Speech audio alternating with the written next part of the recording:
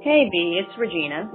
My question is, if I am trying to simultaneously lose my gut, or just, flatten, get a nice toned midsection, and to increase muscle mass on my legs and my rear, how can I go about doing that?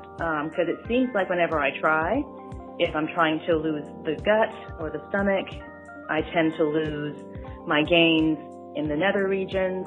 Then if I am working to gain in the back, I tend to also gain a little bit around my midsection.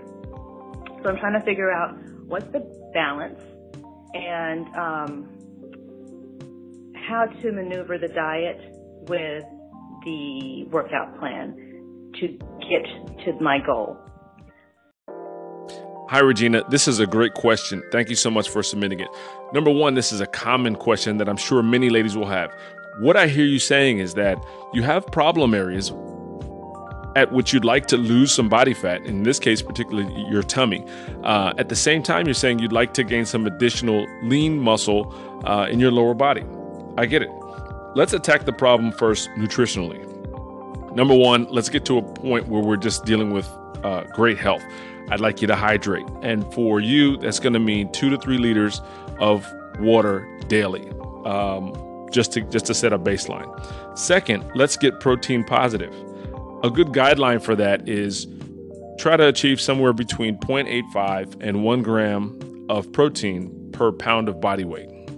So if you weigh, say, 150 pounds, then somewhere around 130 grams of protein a day would be a reasonable goal. Next, try lifting heavy, okay?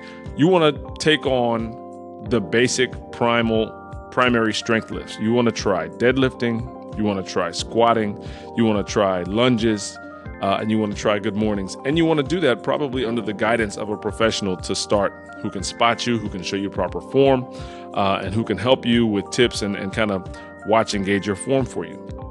And the third thing I would say is be patient, okay? As you start to get stronger in your lifts, you're going to be building more lean mass, which is going to help your metabolism and help you to metabolize more body fat.